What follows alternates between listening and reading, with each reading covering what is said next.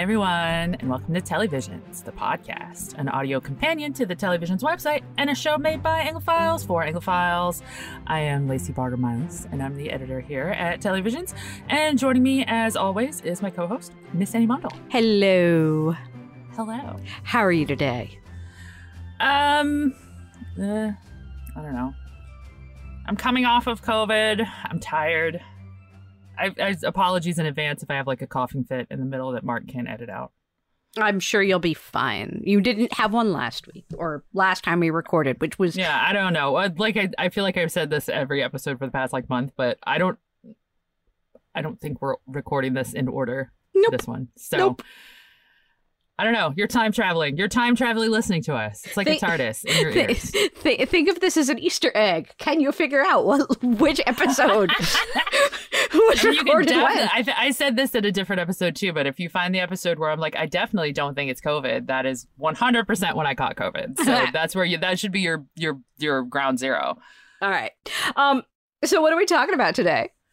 Well, we all knew this was coming. It is my darkest time. Where we have to do an entire episode, and I had to watch, how many hours is this? 4.5 hours of a show I actively dislike to discuss the end of Inspector Morse prequel Endeavour. But because you all know that I hate the show, we are trying to dilute my hatred by bringing on Miss Janet Mullaney, who is recapping it for us this season, to talk about her thoughts on the show so that I can shut up. Okay. Well, no. Okay. It's just Janet, just so that I can sort of like place you here. The thing is that I have literally been watching Morse since my parents got a television in 1989. Literally never seen a minute of it. Yeah, until she'd never seen a minute of it until we started like the podcast. And then she started with probably the worst season she could possibly start with, which was season 7, which literally has no women in it. Was that the moustache season?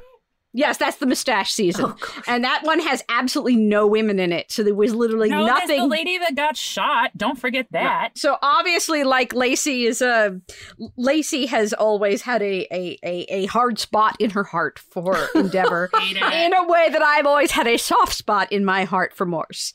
But honestly, you know, our listeners have now listened to 2 seasons of us discuss this for 2 seasons, and they know that that we are on opposite sides of this this I don't know chasm. Chasm. So, Janet, you know, I gave up recapping the final season partly because I was too swamped, and partly because I felt like someone else should take over.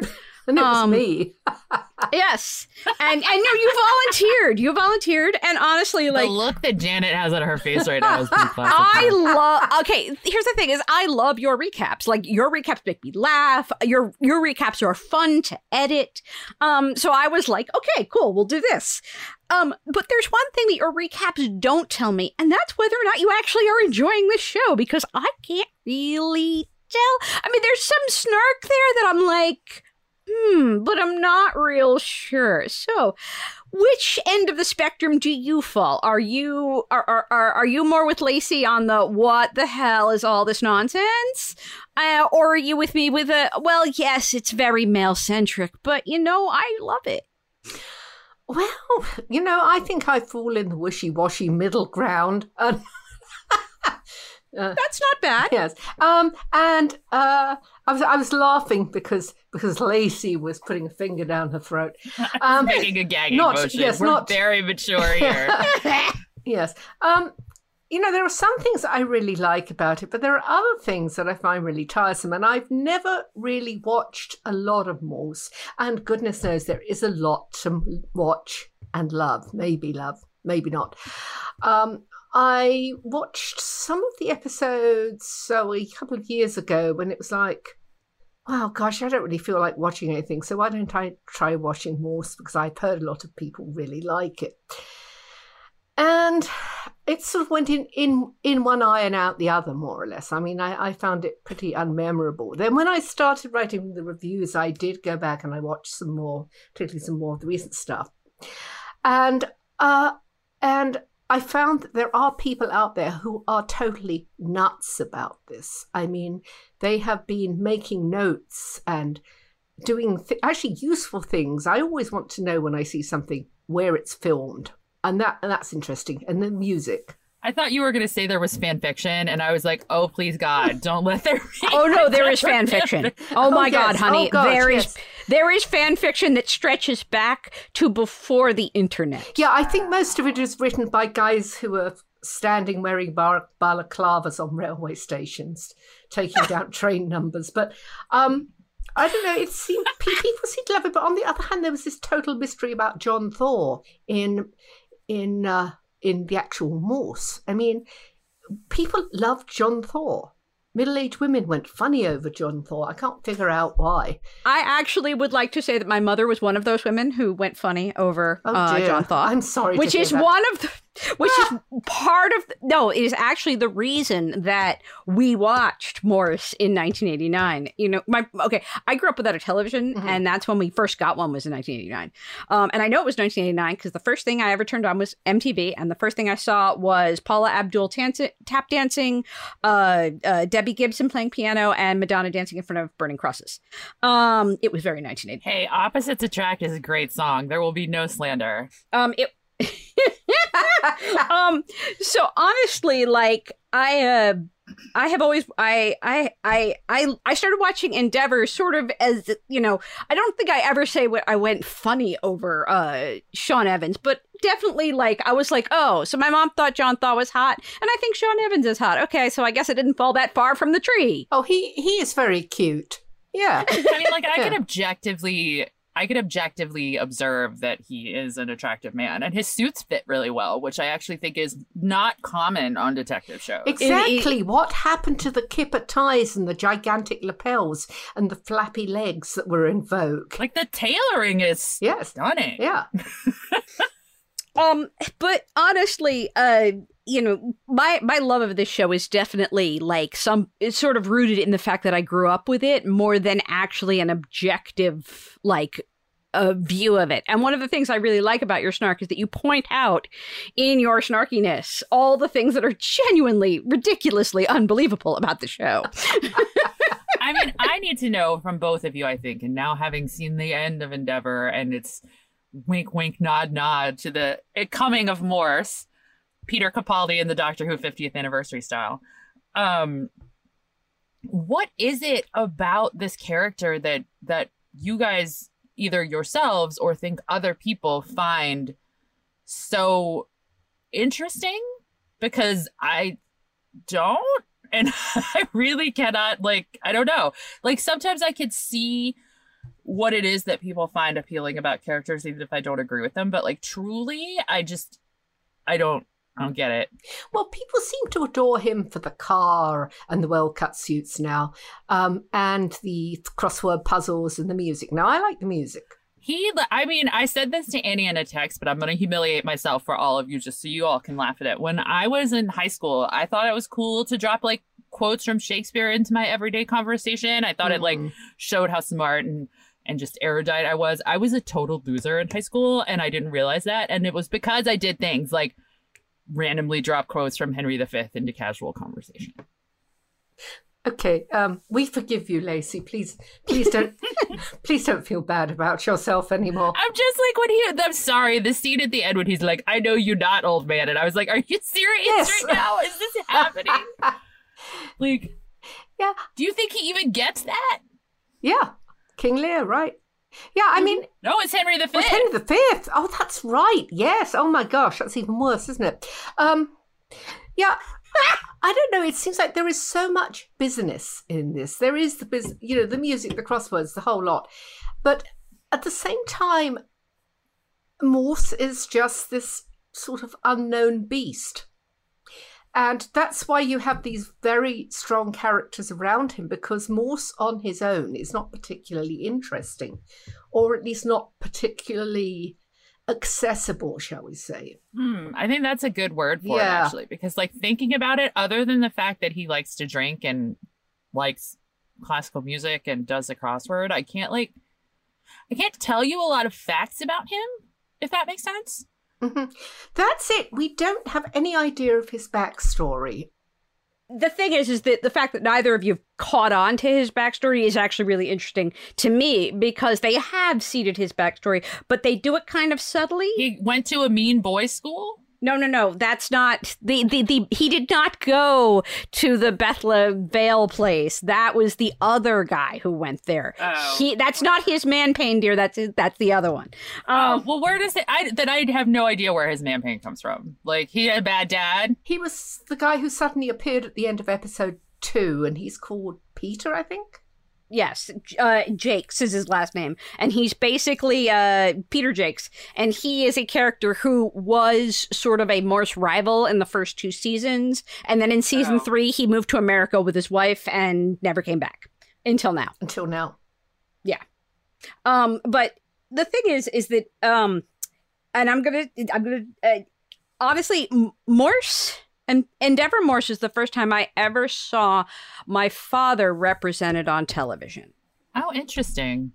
Say more. Endeavor's story, which is seeded through in very small parts, is that he was born into poverty and from the wrong side of the tracks, but he was very, very smart. And when he was 9 or 10, the British government came through. There was a program in which they tested children to figure out if they were to basically see if they were smart enough to basically bump them out of regular grammar school and send them to private schools, to public schools, and put them on like a track to college like Oxford or Cambridge. Is this like Talented and Gifted? Yes, like a Talented or Gifted, but not just Talented or Gifted, but literally taking them away from their families and raising them among the rich in order to make them more upper class.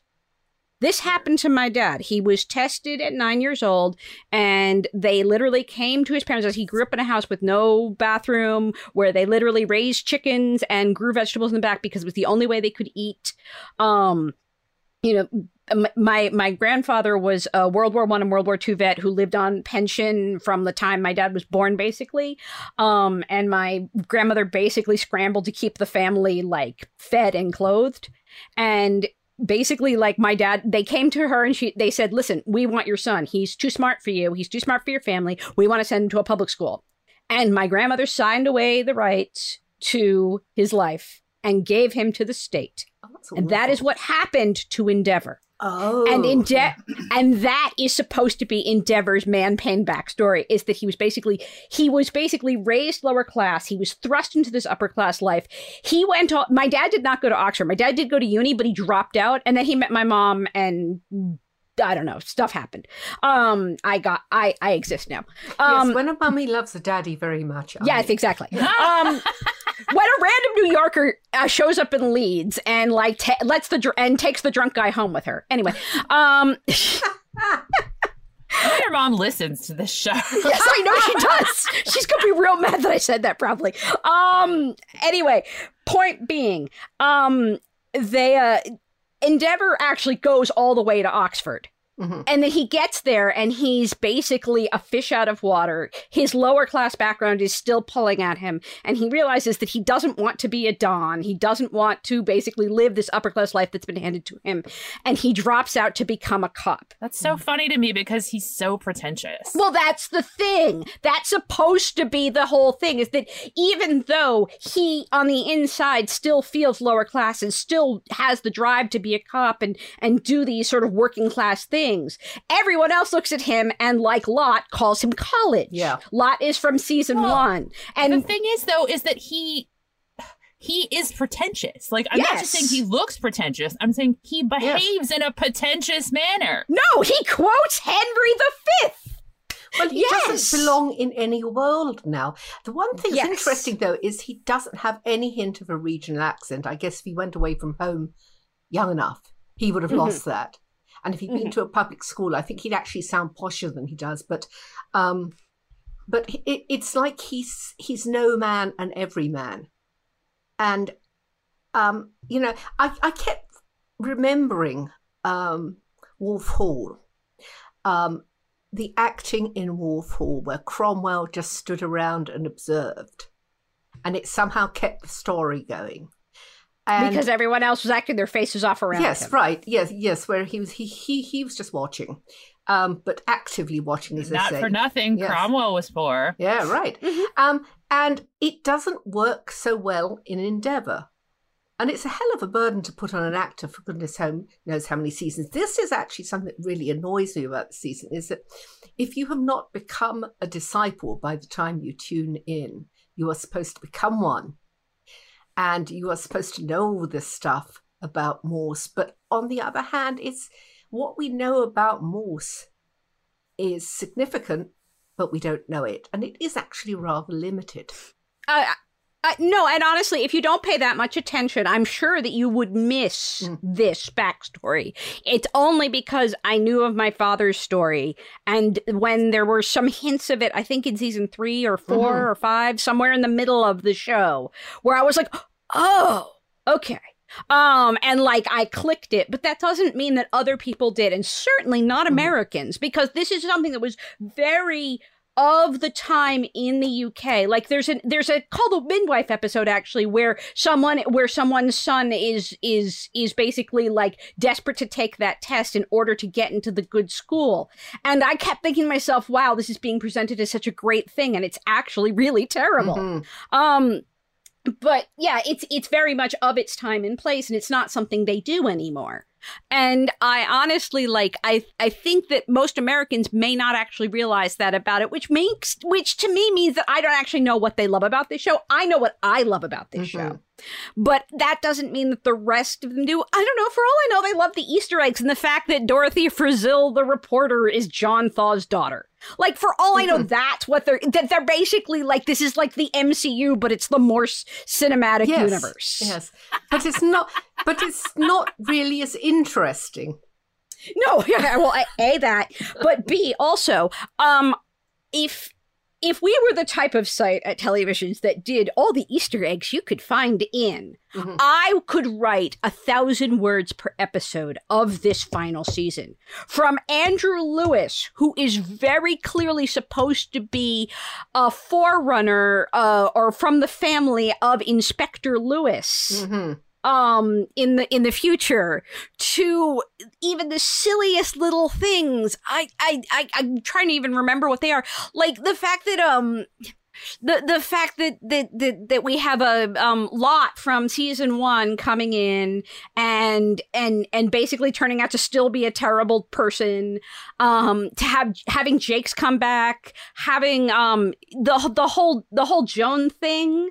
And that she's Strange's wife in the original Morse, which is later. And that part of the reason why Morse goes and follows Strange and basically works for Strange is because he promised Thursday that he would, help and keep an eye on them for the rest of his life. Like, there's so many ridiculous Easter eggs that are stuffed in these 3 episodes that you could just honestly, you could just watch it for the Easter eggs and not care about either the mystery of the week or the overarching story. Yeah, I mean, the sad thing about it is that generally the plots seem to have these sort of dumb moments in them. Like Morse just happens to pick up something on the ground. Oh my goodness, we've solved a murder. And there are masses and masses of characters. I have also got to say, and I've said this before, these episodes are too long. Oh, yeah. They are so long. I literally thought the finale was over 3 separate times. Yeah, she was like definitely... It was like Peter Jackson. She was definitely Return of the King at me throughout the entirety of the last 20 minutes of the episode. Though Lacey did actually pause at one moment to just scream when the Fantasy Joan makeout part happened. I just cannot. I cannot. Let's have the one lady character exist so he can fantasize about making out with her. Great. It's just amazing television. Now the thing is that the whole Vale storyline is something that calls back all the way to season 1. And when I say season 1, I mean the sort of backdoor pilot like Yeah. television movie. Like the TV movie. The Yes. TV movie. Mhm. And then season 2 ends with this Vale case. And at end, it's the one where it's the episode where basically Thursday gets shot. And for like the next 3 seasons, he has a piece of bullet in his lungs that he's constantly trying to cough up. And he coughs it up at like the end of season 4. Reminder, do not watch season 4. And then Morse gets arrested because he gets framed, and season 3 is basically all about him trying to basically get his good name back, and then he applies for sergeant, and somebody loses his exam. Yes. And it's partly he believes that the reason his exam was lost is because someone is trying to pay him back for the fact that he looked into the Vale situation. And he's very paranoid about and honestly, it's one of the worst seasons to me, because at that time the Vale thing seems like a thing that's in the past and you don't really care about anymore. And so Endeavour just comes off as this massively paranoid freak, basically.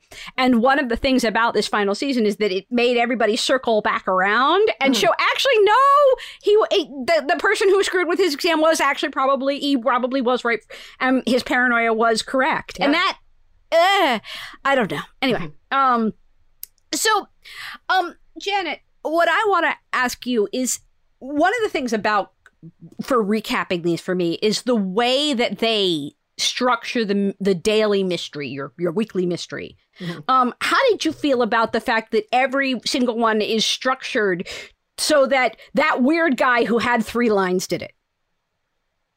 Oh, you're absolutely right. Yes, that was very, very evident in the last one. And it seems like cheating, but on the other hand, by the time you realize that, there have been so many tangles and untangling and side things that don't really matter. And, I mean, in episode 2, you had all that nonsense about the actors and who's a policeman and who isn't. Strange gestures are occurring from Lacey again. I did like an epic eye roll. I'm sorry. I'm glad you guys can't see me, because I literally I don't dress up to record this show, but I am giving some great reactions. Yes. Yeah. And you really feel, well, couldn't they have come to this conclusion sooner? And then you have, the surprise identity, the surprise gesture, the surprise murder, blah, blah, blah, blah, blah. And I thought the most interesting thing about that episode was the gang of upper-class college students. And they're very subtle masks. Yes, yeah. And the Clockwork Orange references. I just can't. They're like, let's dress like a barbershop quartet, and also wear these masks from Party City. It's just so great. Yes, I couldn't figure out what they were wearing in the first time we saw them in the college. I thought they were dressed as waiters, and that confused me rather. But I think it was fencing outfits, which sort of makes sense. Okay. Because honestly, once you said what was it? Which one did you refer? Hold on, now I can't remember what it was that you referred to in your recap. But shoot. Brideshead Revisited. Not Brideshead Revisited is one of them, but also a Clockwork Orange. Yes. Mm-hmm. And once you said a Clockwork Orange, I couldn't see anything else. Yes. Yeah. Yes, it's sort of an upper-class Clockwork Orange. And I would also note that this season, one of the things about this season also, because it's the final season, is they did get quite a few really good actors. Like the fact that they have Kevin McNally in playing the cartoon character, and then also playing the actor who plays the cartoon character. Like he gets a couple of different roles in that episode. And there's a lot of hidden guest stars throughout these 3 episodes, which I found to be, again, like I said, you could just watch these for the Easter eggs and not really care at all about the rest of it. Yeah, it really makes you wonder. I mean, are these going to be series that people are going to adore and come back to in some sort of media and keep watching forever and ever? Are they going to get a new audience, or has the well run dry? or did it run dry sometime before? The reason that both Inspector Lewis and Endeavour exist is that, okay, so the original Morse ended in 2020, I believe. Oh, no, sorry, 20 in the year 2000. Mhm. Excuse me, not 2020. In the year 2000. And basically, it was the last thing John Thaw ever filmed was that final Morse episode, and then he passed away like 3 months later. And in that final episode, Morse dies, and it is actually it is actually a very depressing ending. He dies alone, drunk, in his house. Oh dear. Like, it's a really sad ending. Yeah. And this episode ended with, I was like, is he gonna play Russian roulette? What is happening? oh yeah, that's true. That did it. Yes. I mean, why? So yeah, but what happened is for the 15th anniversary in 2005, because the show had started, or in 2002, because the show had started in 1987, is that ITV did a marathon of it. And the ratings were so high for the marathon of the original Morse that they were like, there has to be a way we can capitalize on this. And that's what brought Inspector Lewis, and then the Inspector Lewis show, and then for whatever the next anniversary was, in 2012, they then did the Endeavour show. They did the Endeavour movie, which then became the Endeavour show. So honestly, the fact that there is a rabid audience that tunes into this over and over again really does say something about this show. I will note, though, Lacey, that Morse, the original Morses, are all an hour long, 55 minutes most. Right? Like Does it have women? Only No, that Morse no. sleeps with. Oh, Yeah. that's not better. No, it's not better. One of the things about Morse being single in the original show is that he could basically bed women in every single episode. Or, well, not every single episode, but in many of them. I'm sorry, like, no offense to the middle-aged ladies, of which I am one, but I am the first part of the statement, but not the second. No offense to middle-aged ladies who, like, love John Thaw, but, like, this whole Captain Kirk vibe for me just does, like, not work. Yeah, there was sort of a Captain Kirk thing going on, I guess. He's got a soft spot for all of the women in the cases that he sleeps with quite a few of them because of this soft spot. Ethics are great. Yeah, I feel like this is just a show that was never ever designed for you, ever, in any capacity.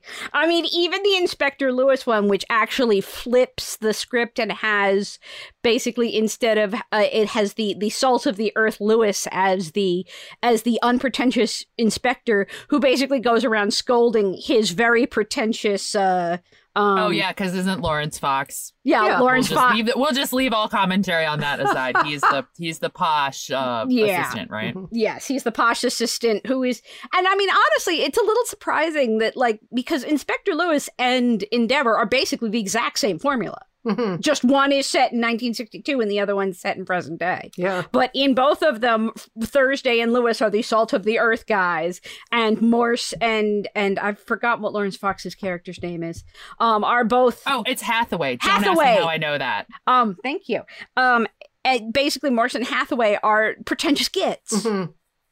Yeah, and Hathaway doesn't even have, like, the salt of the earth background that he was pulled away from. Does he also quote Shakespeare? Yeah, no, he was just always posh. He's just a posh jerk. So yeah, I don't know. I find it really interesting that both shows succeeded, considering they have the exact same show, basically. Oh, it's probably why. She's right. Yes, the lure of the familiar. What did you guys think of the 3 stories this season? Did you have a favorite? Did you think any of them worked better than the other one? I'm a strong vote for the first episode, as it had a woman in it, so that was nice. That was a nice change. It had at least 3 women in it. Had several women who talked to each other. Of course, they were like fighting over men or whatever, but they're there. Oh my gosh, I also thought Morris was totally going to hook up with that guest violinist girl. Yes, I did too. And I mean, she was clearly after him for information, and he was thinking she was after him for something else, I think, but which was sort of sad and pathetic. But I mean, he does, make an attempt at being human if there's a nice looking woman around. It's just sort of sad, isn't it? Well, honestly, that is a callback to the original Morse series where he sleeps with the woman because he thinks she's after him for something else, and then it turns out she was after him for information. Love to see this growth over the course of his life. Was that the opera singer? Yeah, that's basically supposed to be the same sort of it's supposed to be a callback to the way the original Morse sleeps with women here, there, and everywhere. Except in this one, he doesn't actually because he's still hung up on Joan. Mm. And the idea is now there's no Joan to be hung up on, so now he's not gonna. Now there's nothing stopping him from sleeping with all these women. Oh, how depressing! Except he's clearly still hung up on her, as he is literally standing at her wedding, imagining her telling him that no, it's okay that he's still creeping on her, and then maybe plays Russian roulette about it. I don't know. Yes, but the man has never even used her first name. Does anyone use his first name? Did I just miss this? Except at the end when it was the thing where Thursday wouldn't do it. Does anyone ever call him Endeavour? That's from like the first. Well, I mean, obviously the point is that his name is Endeavour, and that's why he revealed his name was Endeavour in an episode of Morse, like somewhere in season 5, I think. It's only one episode, and he only ever does it once, and then it's forgotten, and after that he's only ever Morse. And I think in the TV movie they have a version of that moment where someone calls him Endeavour and he goes, no, it's just Morse. Yeah, that is in the first one because I watched that one too. And in the original Morse series, he actually explains that it's because his mom was a Quaker, I believe, and that's why she picked it. Which, honestly, I'm like, Quaker. I just assumed there was a religious parent. Yeah. I didn't really assume their denomination. Well, yeah. Anyway, back to as much as I love to keep hating on Endeavour. Back to what did you guys think of this as a final season? As 3 distinct episodes, as like, did this work? Mm-hmm. Janet, which was your favorite episode of the 3? It's difficult to tell. If I could take favourite bits from each of them and put them together into one incoherent whole, I would. I think probably the second one, although I found the actors all so annoying. And I thought that was absolutely bizarre that when they found the dead actor, and they thought he was a cop, it's like all the guys from the other police stations came rushing in to help the investigation. And then somebody must have been very embarrassed about that. And it probably actually would have been Thursday. But, again, it was Morse who noticed the number and said this is wrong. I mean, you'd think he would know it wasn't probably a proper uniform too. But no, I liked that because of the character in the joke shop. I thought he was great. And the brother in the joke shop? Yes, the brother in the joke shop. Yeah. Just imagine having a whole shop based on like Weasley's Wizard Wheezes, but in the real world, and you actually like made a living off of that. Like that's what would hairspray. But the thing is that's where she got the because there were really shops like that. Yeah. I know, but just wild times. Yes. Can you imagine? This is the world before the internet. I just don't know how much of that stuff you ever could need at one given time. Don't answer that. I don't want to know. But there are probably elderly men with boxes full of the stuff. Let's not ask questions. Yes. I want to know the answer. I kind of love this because Lacey's favorite was the first one. Your favorite was second. My favorite was actually the third. Mm-hmm. Even though it was Easter egg central, even though it was all of the things that you knew had to happen in order to get us to 1987 in 15 years, where Sean Evans will magically become John Thaw, even though there's no freaking way. Like no, genetics say this will not happen. Anyway. And his suits will start fitting worse. Yeah. Mm-hmm. Point being, I guess maybe his tailor dies. I liked the ending episode of the 3, and that's partially because this is actually what I was tuning in for. I was tuning in for to see Endeavour turn into Morse, to see the eyes look at each other in the rearview mirror as Endeavour drives away and Morse drives up. All 12 doctors! No, 13! No, at the end of the pilot, Morse looks into his mirror, and there's John Thor's eyes there. So it's been there from the beginning. Yeah. Yes, that's a callback to its own pilot. As I said, this is Easter egg central. I love the fact that we had all the people come back. I love the fact we had Arthur Locke come back. I love the fact we had Jake's come back. I love the fact that we had Charlie come back, Charlie Thursday. I love the fact that they found a way to tie in, because there's a whole thing where, like, Thursday's going to retire, and then he lends his life savings to his brother like an idiot, and suddenly he can't retire, and Wynn is like, wait, what do you mean we can't retire? And she's so mad at him about it. And rightly so, because you did what with our savings without consulting me? And I love the fact that they turned that into a plot point of this, that basically his whole life savings weren't really given to Charlie. They were a thing that Lot was holding over his head. I love the fact we had Ronnie Box come back. Ronnie Box is basically the guy who, after Thursday lost his life savings and wanted to do a get rich quick thing to get back onto the retirement schedule and make Wynn happy, he started doing sort of shady stuff, and Box was basically like the person he did shady stuff with. So, like, I really liked the fact that we brought everybody back. I thought Joan was gorgeous in her wedding dress. Wasn't she lovely? Yes. I loved her dress. Her dress was beautiful. I've always loved Joan's 1960s and 1970s outfits, and yeah, this was no exception.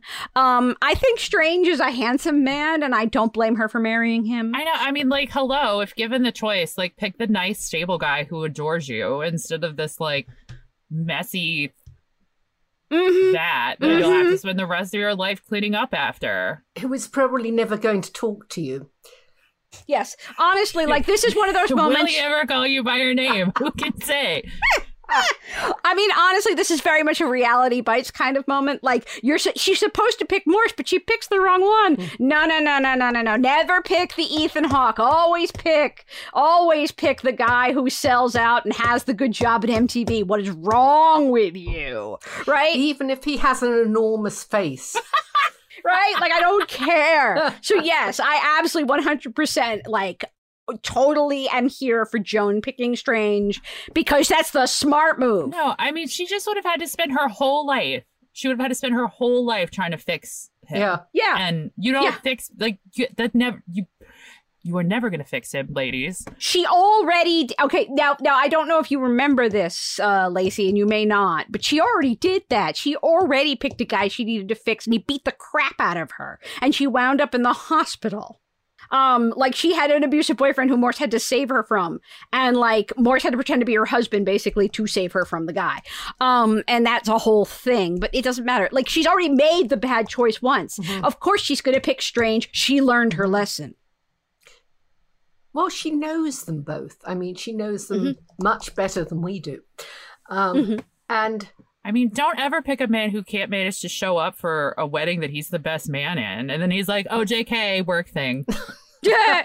Sorry, I was getting beat up so that I could, like, save your family from this miserable guy by having him murdered by bikers. But I'm a great cop, and I am horrified by other people misbehaving. Yeah.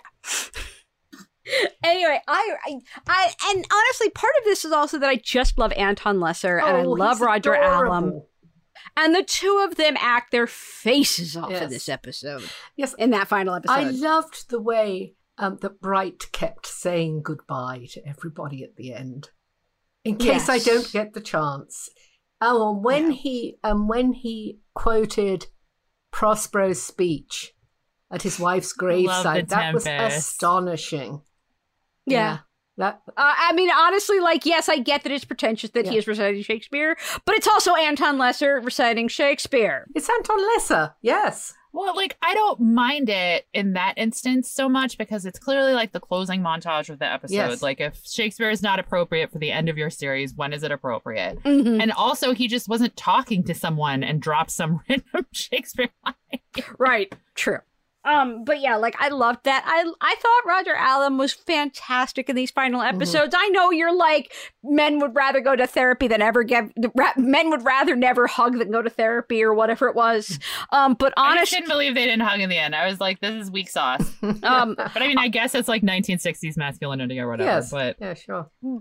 But honestly, like, I loved Alan's kind of responsive, I can't actually hug you. I want to hug you so bad, so I'm going to call you Endeavour.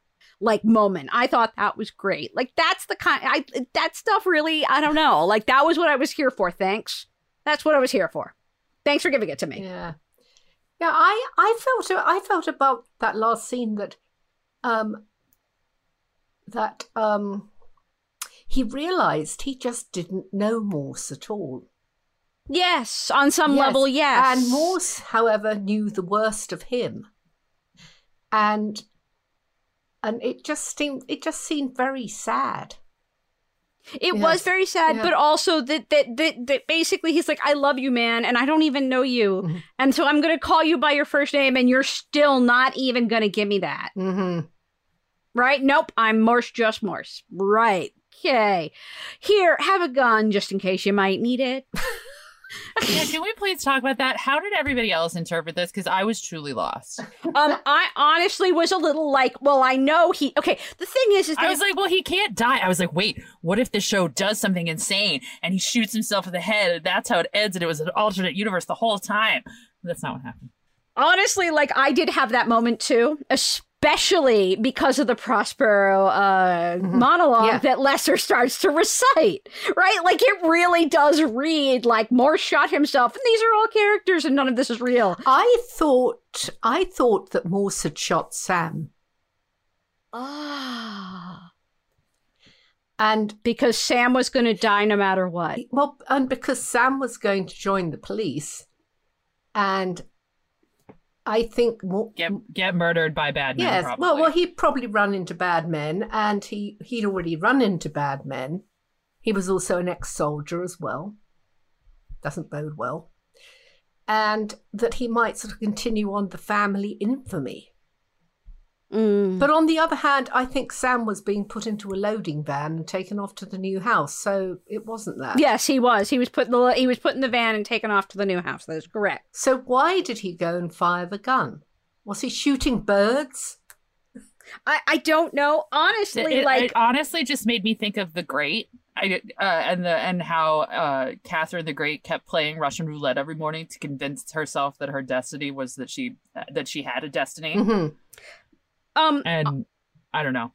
That's all I could think of. Perhaps that is what it's supposed to be. Honestly, when we cut to Antoine Lesser sitting by his wife's grave, I thought to myself, the shot we heard was him killing himself because he has nothing to live for anymore, because he's retired and his wife is dead and he's gone to her graveside and he's killed himself next to her grave. And that's the shot we hear. And this is him in death, sitting there wearing white, reciting Shakespeare while Morse... No, like, that was the only thing I could come up with. Once I realized that, like, Morse had not shot himself and this was not an alternate universe. That was as close as I could get. I mean, I also spent some time thinking about how much fun it would be. This finale episode is called Exeunt. Yes. Which is technically a stage direction. It means everybody leaves the stage. But the most famous one, of course, is the one in Twelfth Night, which is Exeunt pursued by a bear. No, it isn't. And I was like, that's how this show should end. It's A Winter's Tale. Oh, is it? I thought it was 12th Night. No, you're right. It is Winter's Tale. Yes. Oh, I haven't read that one in so long. Anyway, I did not actually consider that a bear should chase Sean Evans off screen. Wouldn't that have been amazing? Just saying. No, it seems like the last desperate gasp of a writer who is perhaps on limited time and doesn't know how the play's going to end. And I really had that sort of impression about this as the ending of a series or a lifetime obsession for many, that, you know, you have this thing about the cars passing, and all I could think about then was, I wonder how much it cost to have that shot of Blenheim Palace, inside and outside. You know what? They legit spent some money on this season. Oh, they did. Yes, they did. So beautiful. Yes. Like, it looks like a movie. Yes. Yes. Yeah. And that is that. I mean, honestly, like after this has been one of ITV's most successful series of all times. This is one of their most successful franchises. And, you know, as Janet says, will there be more of this? Actually, I think if ITV could figure out how to squeeze more out of this. Does yes. Inspector Lewis like have a son? Well, you know, I feel like Lawrence Fox has screwed the chance of them doing a Hathaway series. Yeah, we're not going to talk about that. We're going to talk about other people. Perhaps there might be a woman in the lead. Sister of Endeavour. Or something. I feel like they're going to be like, we tried that with the Prime Suspect prequel and it was terrible. Yeah. But, you know, women only get the one shot. But that was BBC. That wasn't ITV. Yeah. But yes, I think if ITV has any ability to bring this back, to find yet another spinoff, that spinoff will happen. I absolutely 100%. Sam is the spinoff.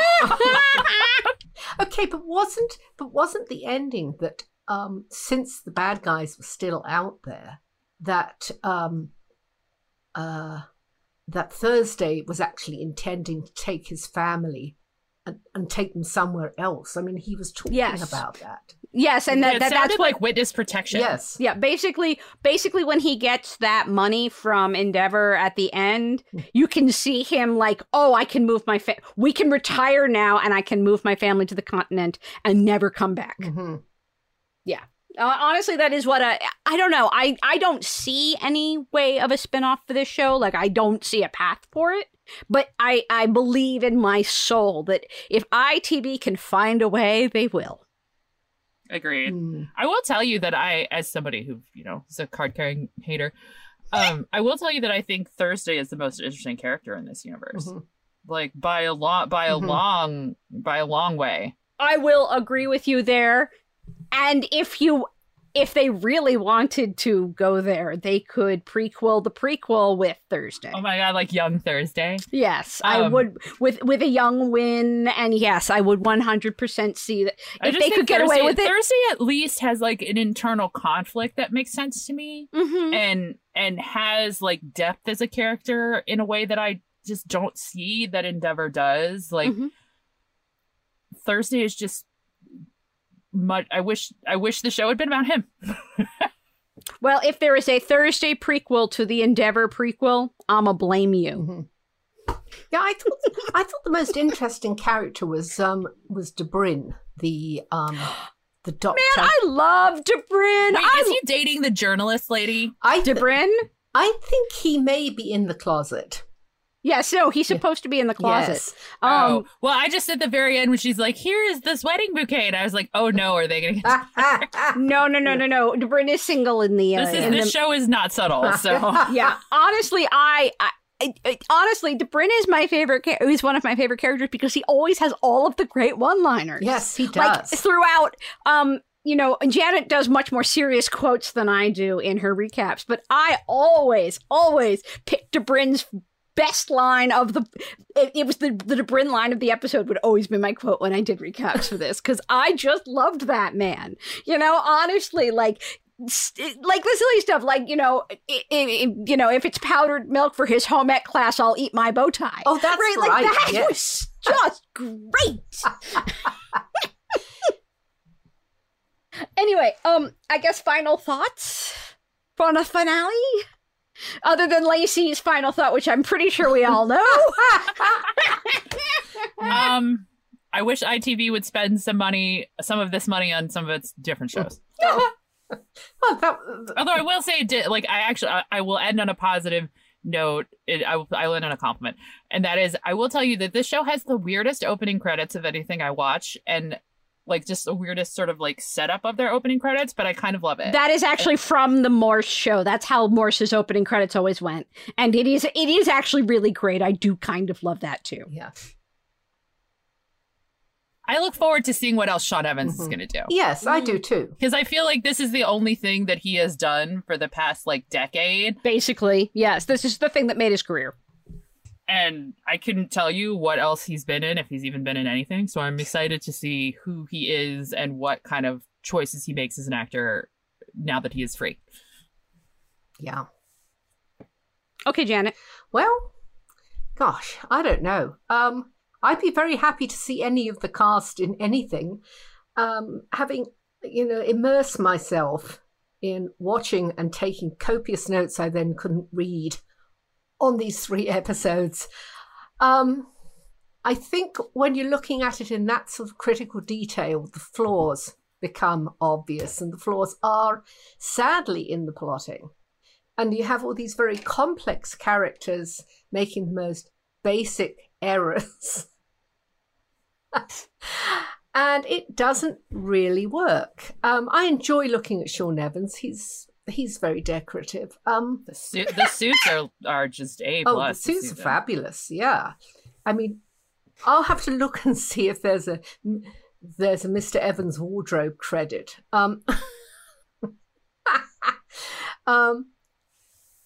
But do I feel inspired to go back and watch the rest of it? No, I've watched bits and pieces.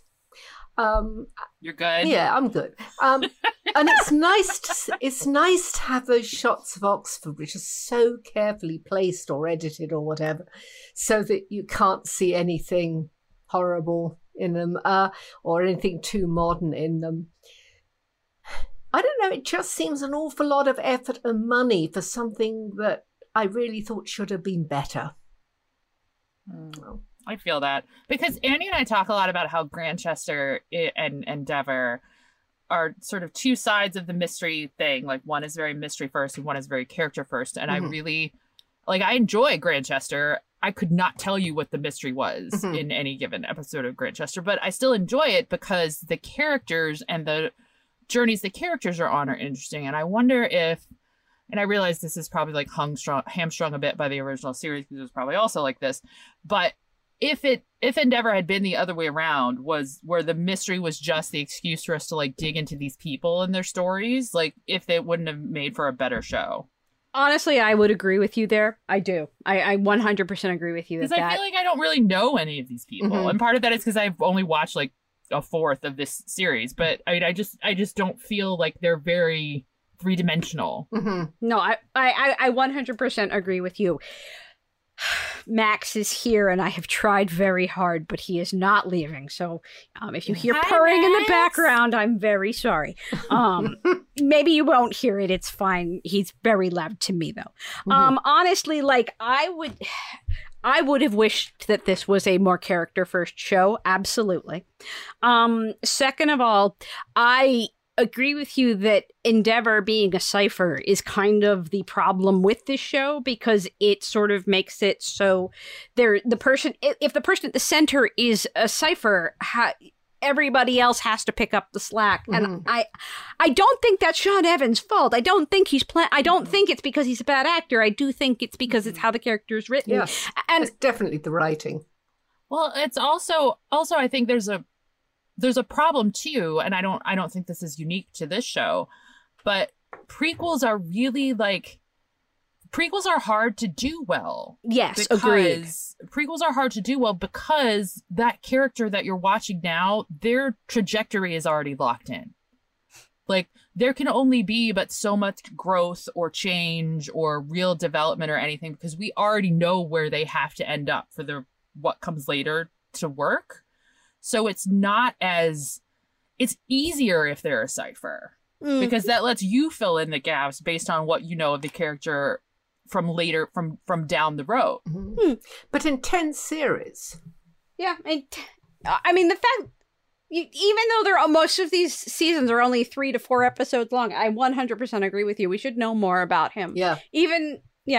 My final thought, honestly, was how important this show has been, not just to ITV, whereas, as I said, this is one of ITV's most successful franchises of all time. This is also the show that sort of changed things for Masterpiece and Mystery. Do you mean Morse or do you mean Endeavour? I mean Morse, the actual original Morse show. When it debuted here in 1988, it was the first time that any Masterpiece brand, it was under the Mystery brand at that point, but it's still owned by Masterpiece, had a show that was contemporary set that was a hit.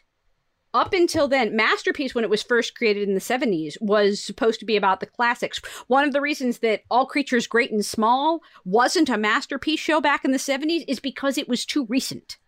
Like, they really didn't want to do anything that wasn't 25 years old or more. And so, you know, and when they first spun off Mystery in 1981, all of the mysteries were Sherlock Holmes, you know, Agatha Christie, you know, 1800 stuff, 1900 stuff. Like, it was not contemporary set. Everything was pre-World War II. And then this came, they tried like one and it failed. And then they came along with this and they decided to take a chance on this. And this became wildly popular. And because of that, we got Dalglish. Because of that, we got Prime Suspect. You know, Unforgotten and Annika, those shows, you know, Magpie Murders, those shows have Morse to thank for opening Masterpiece's eyes to the idea that they could bring over contemporary shows and still have the cream of the crop from the BBC, and that it didn't have to all just be classics from like Roman times and I, Claudius and Upstairs, Downstairs. Considering how often this show likes to be like, look, we know Latin, I just find that Roman thing from older times so funny. Right? Well, no, because that's why it was the contemporary show that Masterpiece felt comfortable with, though, because it had so much classical stuff in it. Anyway, point being, no, don't chew on my headphones. We're doing it live, guys. We have animals. 100%. None of mine are in here right now. It's usually me. He was fast asleep on a big pile of fabric, and he was so cute that I just left him there, and now I am regretting all of my life choices. Honestly, I feel like this is a show that the conclusion of this is as important to Masterpiece as it is to ITV, and that it is as important to Masterpiece and Mystery viewers as it is to UK viewers. And even if you don't love this show, you have to at least... well, maybe you don't have to hand it to them, as the meme goes, but this show did change things for Masterpiece, and this franchise changed things for Masterpiece. Look, I am capable of recognizing something's sort of place in the larger televisual landscape while also admitting that it is not for me. Mm-hmm. Yeah. And I think that unlike Ridley, which I think we all at this point have started to agree is not good, here, why don't you sit here? There we go. Who's a good kid? Let's see. Honestly, I think unlike something like Ridley, where we really do agree that it's not good and that it needs to improve very badly if it's going to continue, you know, Endeavour is as good. It is the best version of itself that it could be. That doesn't mean it's good. That doesn't mean you have to love it. And you know, for as Janet said, she felt like it should be better, but this was at least this was as good as it could get. Mm-hmm. You know? Yep. And that is, I suppose, our last hurrah on Endeavour until the Thursday prequel that I have inevitably manifested into existence comes to fruition. Sorry in advance for that, guys. Janet, thank you for not only being here with us, but for taking on these slings and arrows of covering Endeavour this season. Tell everybody where they can find more of your thoughts on the internet. Well, I'm on Facebook, and there is currently some pictures of my garden up, which is mostly what I do in Facebook. And I'm also on Twitter, but for the most part silent on Twitter. So no, I'm not really into social media. But I do like to see pictures of animals, videos of animals, and I like things when I like them. I mean, I don't put a like just to show that I'm being polite, because who would know? Who would notice? You can read more of Janet's stuff at the website to find out her likes and dislikes beyond animals and her garden. Annie, if you are, well, actually, I just see Max on your computer right now. So Max, tell the people where you are on the internet. Guest star Max. Oh, sorry. I am currently being aggressively snuggled. It is apparently mandatory cuddling per time in this house. So you can find me and Max, at Annie Bundle in most places on the internet. except for Facebook where I Miss Annie Bundle. And Instagram, at Annie Bundle, you can find pictures of this little monster who just will not stop purring right now. And definitely wants more belly rubs. Who I also think just had a birthday. Yes, he did. Okay, so... I only know that because her cat's birthday is very close to my cat. Oh, okay, he jumped off. Ugh. All right. They're turning 3 in August. Mandatory cuddle in per time is apparently over. Wow. I am now covered in cat hair. We all enjoyed it. Huzzah. I am, who am I? Lazy MB on Twitter and all of the other assorted social media things that are currently trying to happen right now. But if you don't care about any of that, you can follow the site and the pod at telly_visions on Twitter and Television's blog, all one word, on Facebook. We are a product of local PBS station WETA, and if you like what we do, you can visit us at televisions.org. Check out all of our recaps, reviews, listicles, news updates, fun things that we have come up with. And if you really like what we do, there's a big red donate button up top where you can click it and help us keep making all of this great content for your eyes and ears. And doing so, you can also get access to PBS Passport, which is bursting with all manner of exciting early access, exclusive binge opportunities, cool stuff that you didn't know was there. I am currently in the middle of watching The Jewel in the Crown because, spoiler alert, we're going to do an episode on that later this summer. But it is real long, so I figured I better get started sooner rather than later. That is our show. Thanks as always for listening. If you haven't picked up in our mess of out of order episodes we've recorded, I am now really encouraging everyone to please take care of yourselves, take care of each other. Do not leave your house if you are sick, because you will probably give someone else COVID and it will not be fun for them. So do what you can to do to keep yourselves, your neighbors, your friends, strangers on the bus safe. Get a booster if you're eligible. Get some allergy medicine if this weather is also driving you crazy. And I don't know. Be kind. That's the best advice I have for the summer. It's what I'm going to try to do. It's what everybody else should do. And we will be back next week with more thrilling content. Thanks as always for listening.